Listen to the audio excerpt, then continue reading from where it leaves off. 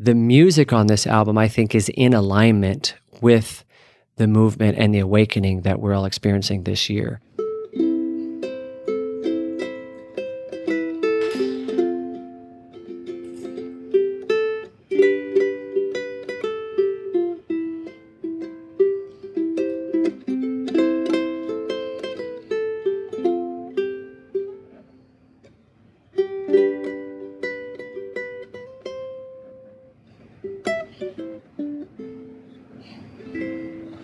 The songs that are on this album are about advancing equality. They are about looking for the good in everyone and helping shape this world to be more fair and just.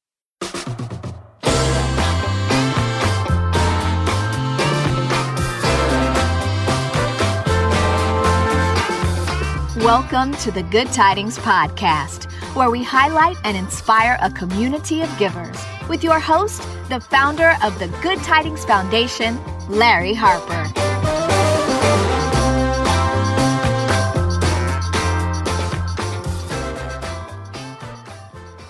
Well, I couldn't think of a better way to debut the Good Tidings Podcast than to have the opportunity to sit down with Jason Mraz. You know him as one of the greatest singer-songwriters of our time and an artist who not only spreads good tidings through his music, but also with his philanthropy and kindness. So, Jason, welcome to the Good Tidings Podcast. It is my pleasure to be here to spread good tidings and cheer through this podcast. Well, thank you. So we're sitting here in the brand new Jason Mraz Music Studio at Arts. And Arts is this wonderful youth community center here in National City, just south of San Diego, where you spent half your life. So tell us your first impressions when you walked into this music studio named for yourself. I was blown away. I was so touched by the dedication, not just to me. Obviously, there's photographs of me in this room, but the dedication of the builders, designers, Good Tidings Foundation for choosing to come down here and upgrade the music room at Arts. It is stellar. Even the color palette and the mood of the room inspires creativity and play. That's a big part of it, to be inspired by your environment, to want to make music and to want to show up and make music. I'm really touched. I truly am. Yeah, well, it was our pleasure, and I think you represent a lot of things that, certainly our charity does. So it was great to work with you on this. And it seemed like I'm going to start at the beginning briefly. You grew up in Virginia. It seemed like you had some good musical and theatrical opportunities given your way growing up. Absolutely. From the time I was in the second grade, we had music introduced to us, or I should say available to us, through our public school system. And it would be in a room not unlike this, a good-sized room, especially for a second grader. This room would feel enormous, and it would be a place where you could grab an instrument for the first time in your life, make noise, be given permission to make noise, permission to hit something and sing loud. So I had that ever since second grade. Luckily, by sixth grade, it was an elective.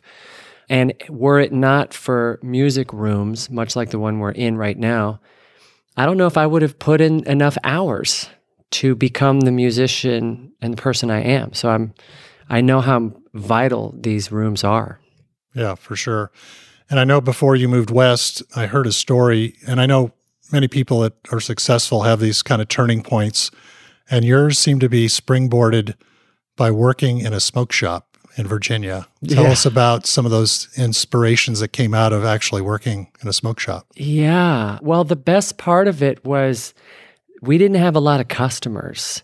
At the same time I was working at the smoke shop, there was a huge campaign for everyone to quit smoking, which is a great thing.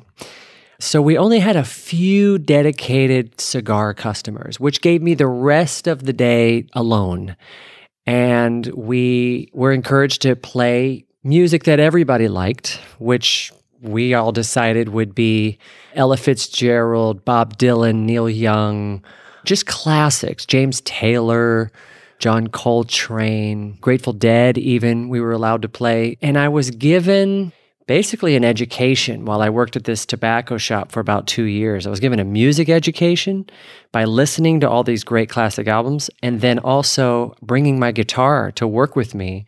And I would sit and learn how to play guitar on the clock. So I have to thank the owners of Stogie's Fine Cigars in Richmond, Virginia, for giving me those hours to practice and craft songs. Then it was time to move west, and you first came out to our town, San Francisco. That's right. But before you went from San Francisco to San Diego, there was this unbelievable serendipitous trip to Las Vegas. That's right. And tell us about really what happened how that trip came to be, what happened on that trip, which led you here. Great. I just try to go with the flow. And I was living in Farmville, Virginia, going to college at Longwood University. And I had visited California briefly, visited San Francisco right before I started college. And I was blown away with the geography of the land, the topography of the land, the scenery, just the artistic expression that I was seeing all over San Francisco. And then I ended up back in Farmville. What am I doing in Farmville? It looks and feels like it sounds. And I kept hearing this voice, you need to go west, like get in your car and go right now. And I thought, I'll go in the summer. I can't go right now. I'm in school. And this voice was just nagging, go, go, go, go. So spring break came and I decided to drive back to California. And I was crashing with a friend of mine in San Francisco. And my friend's boyfriend knew a guy in the music industry, right? And he said, his name's Bill Silva, great concert promoter and became my manager eventually. But Bill was throwing a party in Las Vegas. Let's all go. Jason, bring your guitar. So from San Francisco, we took a trip to Las Vegas. I entertained people in a hotel room, not really knowing who was in there, but Bill was in the room, and so was Marty Diamond, who would become my booking agent shortly after that. And both of them pulled me aside the next day and said, who are you? What are you doing? I said, I don't know. I'm kind of driving around the West right now. I would love to be more involved in music. So then they directed me to San Diego from Vegas. So I still had just a weekend backpack in Vegas. I left my friends. They went back to San Fran. I went to San Diego to explore the coffee shop scene, to visit a studio of Mike Andrews, to record some demos, quickly learning that I needed to still work. I still needed to get stage time. I still needed to write better songs. And ultimately, though, I made the decision to just stay in San Diego to do that work because there was such a thriving coffee shop music scene 20 years ago, and I could immerse myself in that scene and deliver new songs week after week and learn how to stand up and play guitar. Hell, I was still sitting down at that time with my ball cap pulled over my eyes because I had somewhat of, I guess, embarrassment or stage fright, not full confidence yet. And it would be months of being in San Diego before I actually made it back to San Fran to get my belongings and relocate physically to San Diego. And it would be months before I was honest with my parents that I was not returning to college and that I was now living in San Diego. And I only elected to not tell anyone because I felt really great about the decision and I didn't need anybody to talk me out of it. I just felt like this, I'm making friends fast. I found a home in music. I really believe, and I'd really love to add this because this is very important. I don't want people to think that, you should just give up everything you're doing to pursue something. By moving to San Francisco, by going to Vegas, by going to San Diego, each one of those acts was living my dream. It wasn't saying, if I do this, one day I'll get to do my dream. It's that I was able to get the romance and adventure out of going to San Francisco. I was able to play a gig in Vegas. I was able to move to San Diego to record in a studio for the first time and to learn how to play coffee shops. And all of that was part of living the dream. And I still feel like that. I still feel like I'm living the dream and wondering what's going to be the next adventure. So you when you come to San Diego, you're playing in the coffee shop scene, making a little bit of money, enjoying yourself. Had you reached your dream or you did know there was something bigger ahead of you?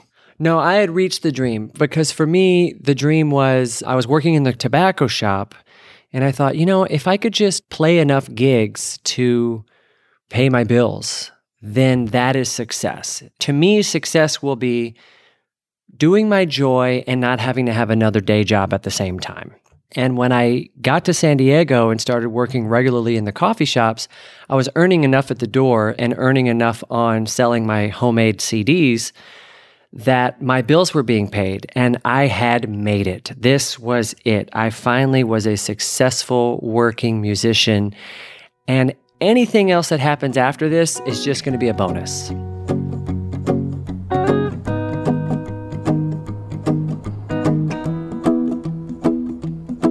Well, you done me and you bet I felt it. I tried to beat you, but you're so hot that I melted. I fell right through the cracks. Now I'm trying to get back. Before the cool done run out, I'll be giving it my bestest, and nothing's gonna stop me but divine intervention. I reckon it's again my turn to win some or learn some, but I won't hesitate no more, no more. It cannot wait. I'm yours. It's interesting, you start out in the coffee shop playing music, you grow into playing in a group, you go on play with Raining Jane. Your latest album has a reggae vibe to it. So my question is this a natural progression of styles for you, and are there more styles ahead? I want to do all the styles. Mm-hmm. I love that about the arts, is there are so many styles, genres, so many different stages to play on, so many different costumes to wear. And as a performer, why not explore as many of those as possible? So I've currently just put out this amazing reggae album. It's one of my favorite albums to date, and I so look forward to touring that with a huge band. But there's also a gospel album in the works that is totally different than what we just made. And the music I make with Raining Jane sounds very different as well. There's musicals in the works. I want to continue to explore as much as I can. Yeah, you mentioned musical. So a couple years ago, actually January 14th, 2018. Mm-hmm. Big date for you, I'm sure. But my wife and I were in New York City, and we bought a couple tickets to see you star on Broadway in The Waitress. Wow. And you were just spectacular in that. Thanks. Tell us about that experience. That felt like being on vacation, because when I wear the Jason Mraz hat, there's a lot going on. Touring and farming and writing music in various styles. But when I go do a show on Broadway, I'm basically just hired to play a role, say these very specific words, sing these songs, make people laugh, help tell the story, and rinse and repeat. And at first I thought, I'm going to hate this because it's going to be the same exact show every day. And I was so wrong. Every single show felt different. I loved every night, every moment, every matinee. And I felt like I was on vacation from Jason Mraz. I didn't have to think about the set list. I didn't have to think about my wardrobe. I could just go and give myself fully to this other character and to this great show. The show was already a hit, so all I had to do was show up and do my best. So I would definitely do that again if I had the opportunity.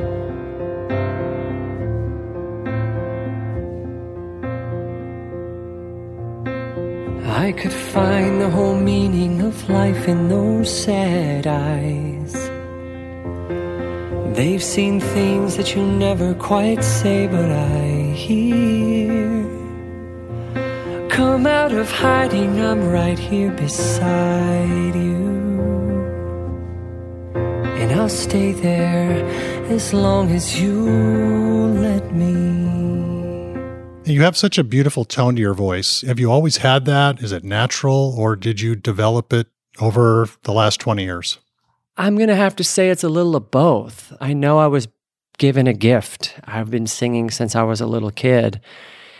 And I was influenced a lot by rock music in the 90s, and I started to smoke cigarettes in my 20s, and it was I hurt my voice in doing those things, I do believe, or at least it was an experimental period that made me aware of my gift. And since then, since that awareness, I should say, I've been working on both the health and the quality and tone of my voice so that I can have my voice for the duration of my life. Honestly, I got the big download when I opened for the Rolling Stones.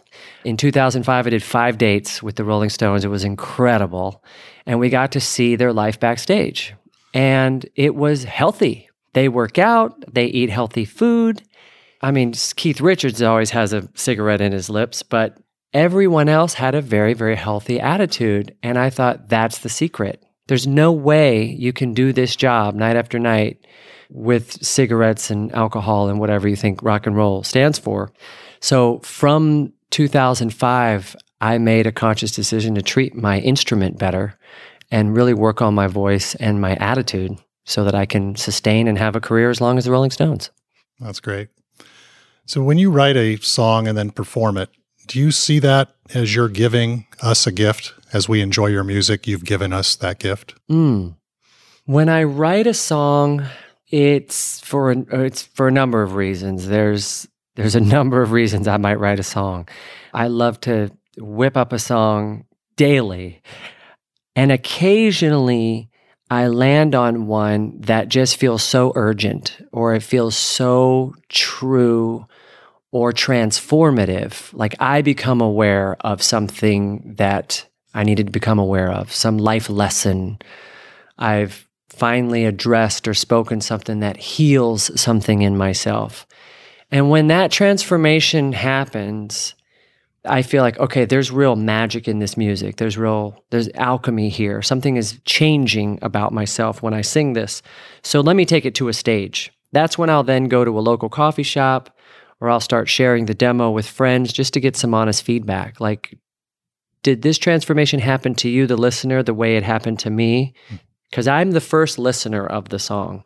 Yes, I help write the songs, but I can't take all the credit, because where do our dreams come from? What makes our hearts beat? There is definitely a greater power around us that we are all swimming in that contributes to the magic of our lives. So I feel like I do my best to assist in the process of bringing songs out. And when one moves me, that's when I take it to the stage and give it a run and say, does this move you too? And if it does, it stays in the show. If it doesn't move, folks, it goes back to the drawing board and I continue to work on it. You seem to live through the words of your songs, like they're authentic. You're not just singing a song because these words are going to sound good. They're the way you truly feel, the way you truly live your life. Right. Yeah. Yeah, you got to believe the words, otherwise the song won't sing it. And occasionally I'll hear a song that you can just tell was written before it was ever sung. I try to sing and write at the same time. I don't really write lyrics out. I just try to sing whatever's going on. And that way the song will always be an authentic expression. Yeah. You know, the name of our charity, we picked it out 25 years ago. Good Tidings came very commonly used in Christmas songs and holiday songs. You also seem to have a fondness for holiday music and Christmas music and have written some great stuff. Where did that come from, the love of the holidays? Probably my family. That was the one holiday that we all shared. Thanksgiving and Christmas was the one gathering that we would do, and it became very significant. My grandfather would sing holiday tunes, and my mom plays piano and would sing holiday tunes.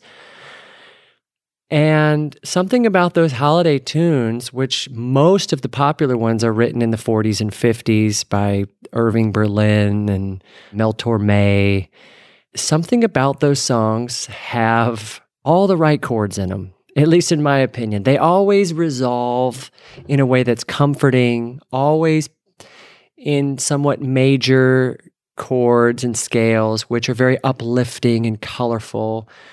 In a way, they're almost predictable, which is nice because they feel familiar in that sense. Like by the end of a good song, if you can sing along to it before the song is over, then that song has wriggled its way into your ear and into your heart and invited you to sing along. So if the holiday music can do that year after year and keep bringing us back, I would want to use some of that same magic in my own material so that it also sounds familiar when you sing along to it or listen to it. I love holiday music. I've actually been working on a lot of holiday music this year during the lockdown. We're all encouraged to give during the holidays, and we're always encouraged to forgive during the holidays.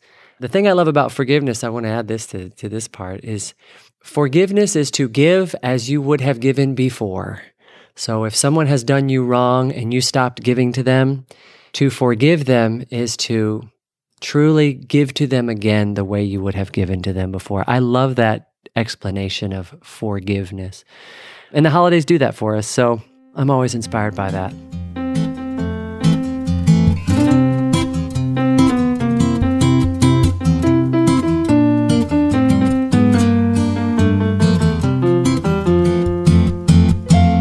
Sleigh bells ring, are you listening? In the lane, snow is glistening, a beautiful sight. We're happy tonight, we're walking in a winter wonderland. Yeah, that's great. So your latest album that just came out, Look for the Good, which I think everyone should listen to, get, purchase, buy the vinyl. Look for the good in everything. Look for the people who will set your soul free. It always seems impossible until it's done. Look for the good in everyone. People done gone crazy. People done gone mad. People done forgot the superpowers we all have. We were born to love, not hate. We can decide our fate and look for the good in everyone and celebrate our love mistakes. But it was released on a very historic day, June 19th, and I'm sure that was thought out. Tell us about your thoughts on that. Yeah, actually, we had set the date in January that, okay, we're going to put this album out June 19th. And to be quite honest with you, Larry, I had never heard of Juneteenth up until this year. It was not something that was taught to me in school. It was not on my radar. It's not something that's written on the calendars like Columbus Day and Thanksgiving Day. So this year, myself and much of America got an education, and we still are. And my record label asked me if I would want to change the date. They said, you know, your album's coming out on a historic day, and all the messaging is going to be amplified to that. And I said, you know, honestly, I want people to hear this record. I don't want to steal the news in any way. I'm not trying to divert anyone's attention away from Juneteenth. But there are many writers on this album. There are many musicians on this album that I feel deserve to have their art heard as well. And the music on this album, I think, is in alignment with the movement and the awakening that we're all experiencing this year. The songs that are on this album are about advancing equality. They are about looking for the good in everyone and helping shape this world to be more fair and just. So I felt that the album was in alignment with Juneteenth, and then to take it one step further, I decided I would take all the royalties the earnings that I had already gotten as an advance from the record label and redistribute those earnings to 6 different organizations that I feel are doing the great work of advancing equality. Just to continue the work that I think needs to be done in general, but also to back up the lyrics on this album. And on this album, I say things like, all I'm supposed to be right now is a giving man, to serve you water from a living well. To help another get out of their hell, you got to give a little piece of yourself. And I wanted to demonstrate that right out of the gates and say that this album, we made it because we have freedom and joy in our lives. And I don't want to capitalize on that. I have plenty of success in my life. How about this? How about this album from now on is going to go to organizations that need our dollars, that need our awareness, that need life breathed into them so that their volunteers can show up every day and kick ass in the advancement of equality. Yeah, and I see you as a very humble giver. People should know that advance was $250,000, which was very significant. Mm-hmm. And one of the groups was Black Lives Matters, which I think is well-deserved. And I think what's interesting, one, I want to hear your thoughts behind that. And Two, what we found is as a charity serving the Black community, and people support that. But if you say this project is for Black Lives Matter, some people have issue with that. But if you don't say it and they see young Black girls and boys playing on a basketball court, they love it. So it's interesting the education that needs to come out of this, that people have a struggle with that. In fact, even though we're doing so much work in that community, we're going to develop direct programming for that, which I think is important. But I wanted to kind of get your take on your support of Black Lives Matter also. Yeah. Black Lives Matters are powerful words. Black Lives Matter, because the history of America has never uttered those words, in my opinion. Women only got the right to vote 100 years ago. Blacks earned the right in the 1960s, barely.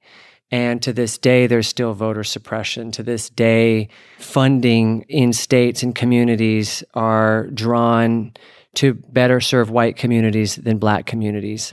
The stats we've seen this year about policing against Black people versus white people is staggering.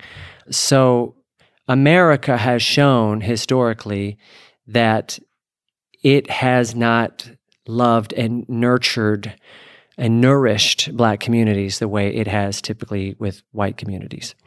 So Black Lives Matter is part of the awakening or education that America needs right now. It does not mean others don't matter. It just means all lives will matter when Black lives matter. To truly have justice for all, Black lives have to matter, and people have to really feel that and believe that. So I am in full support of the movement. I think it's incredible what these women have started several years ago to now reach the global voice that they have. And part of my donation from this album going to them was to make sure this isn't just a moment, that it's a movement that keeps happening. Yeah, and I hope it is, because there has been certain milestones in history where these protests happen, and I think this is the one that's finally going to take people to the next level. It might take a generation or two, but I think we should get there.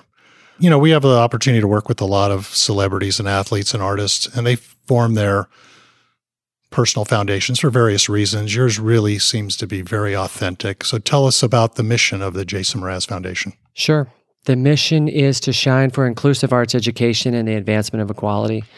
And I did that because of my own upbringing. You know, since I was in second grade, I've had access to rooms like the one we're in right now. And this music room changed my life. I mean, it gave me a life. I think had I not had this, I probably would have ended up in construction with my dad, who eventually gave up construction because it's hard in the winters, and became a mailman. And I followed him, and I was a mailman for a while. But luckily, because of access to music, I was able to pursue a dream. And I want that for every other young performer who has that dream or has that itch or even just wants to have music in their lives. So the foundation is really meant for that, is to help programs that are providing arts education, and specifically the ones that are doing so in ways that are advancing equality. And another thing I love about when I look at the giving through your foundation, it's so diversified. How do you work on your selection process? Must be a challenge. It is a challenge. So most of our donations have come from concert ticket sales. I say donating to Jason Mraz Foundation is as easy as 1, 2, 3, meaning $1.23 from every ticket, every seat sold. We are going to put $1.23 into the foundation. So by the end of a tour, that could be $300,000. Like, it's significant, thanks to our fans who are coming to the shows. And then we do still occasionally get some nice checks from fans as well. But most of it just comes from people participating in the music. And then what we do is we look at that number that we've been given, that we've earned through the year, and we say, okay, this year we're going to grant $300, and who's it going to be for? And we just kind of start ticking off boxes. And some people apply, and in other cases, we actually go out and try to find schools that are doing what our mission is doing, and we ask if they need any assistance or wonder how we might be able to collaborate so that we can amplify their work. Yeah, I mean, we've only known each other a very, very short time, but, my instincts tell me you're a very grateful person. I'm grateful for what you have, what you've done, what's coming. Is that probably where your giving side comes from? Yeah, I mean, and I think, again, it goes back to I was given access to music, and that is such a gift. And then I also feel, because I was this almost naive 20-year-old who thought, yeah, I can totally drop out of college and go make a living in music, I was stupid enough to think I wouldn't fail. And it worked. And I not only found success in music through the coffee shops, the success just kept coming. And then I started to I had to deal with self-worth for a little while, because I thought, why me? I've seen plenty of other people on this journey who are better guitar players than I am, better singers, better songwriters, and yet I kept managing to get another gig, another tour, another look, another hit song, whatever it was. It just kept piling up and piling up. And I knew in my mind too, I said, if I ever do have success and all my basic needs are met, it would be great to have a foundation where I could divert share the wealth. And it's been probably the best part of my career, is getting to this place where now I make music for fun, and I also get to give for fun. And that feels, it's incredible. I mean, it's what freedom really feels like. And you mentioned you're at this place in your life, and at this place, do you still have a professional and philanthropy bucket list or wish list you still want to make happen, both professionally and on the charity side? That's a good question. Honestly, this year, my thoughts have just been like, what are we going to do this year? Because the whole world changed how we gather and teach and play. And so I haven't honestly thought much past this year. Professionally, I hope I can just stay youthful and relevant as I continue to make music. But no, I'm still dreaming. I'm still dreaming on what this foundation could do. Occasionally, an idea will pop into your head where you think, oh, maybe one day Jason Mraz Foundation doesn't just serve San Diego or the nation. Maybe we even can reach different countries around the world. And then that idea scares me a little bit, and then I bring the idea back to small. But I know when that happens, it means that, oh yeah, that's actually probably going to happen. That make sense? Sure. And I get scared of what that's going to take, but... Well, you have a good team around you for sure. I do. Yeah, absolutely. So we became connected because it was kind of my philanthropy wish list to have you perform. Cool. At the Good Tidings Foundation 25th anniversary. And we reached out with the idea, knowing you were kind of just getting the Shine event going this year, and you seemed like, this could be something you'd be interested in, is, hey, we would bring our specialty, which is to create beautiful spaces for deserving kids. And you're going to perform for us, which we are looking forward to next year at some point. But first, we'd really like to thank you for that. At some point, we're going to have a great party and celebrate all the good the Good Tidings Foundation has done. So, I really want to thank you for that for sure. And I do hope this is the first of many things we can work on. I think you see our work here, and as things come your way here in San Diego or elsewhere, Virginia, San Francisco, wherever, we'd love to keep this vibe going. Cool. Well, you guys have a great vibe. I can tell just by sitting in this room, the colors you've chosen to use, the great equipment. We could make music so fast in here. And sometimes you got to move at the speed of thought to catch that idea when it comes, or if a kid has a class in here for only an hour, let's say, you can tell that they're going to get the most out of that hour. It's going to be awesome. Well, thank you for today, and thank you for partnering with us. We encourage everyone listening to stay tuned when Jason will be performing for the Good Tidings Foundation 25th anniversary, and thank you for all you do for all the youth and your dedication to everyone. So thank you. Absolutely. My pleasure. My pleasure. Thanks so much.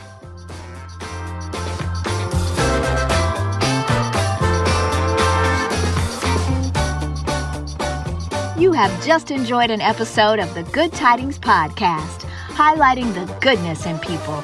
To learn more about and to support the Good Tidings Foundation, log on to goodtidings.org. This monthly program is brought to you by the generosity of ResponseResponsibility.org. Don't miss out on the Good Tidings Podcast by subscribing to us on Apple Podcasts, Google Podcasts, Spotify, or wherever you get your podcasts.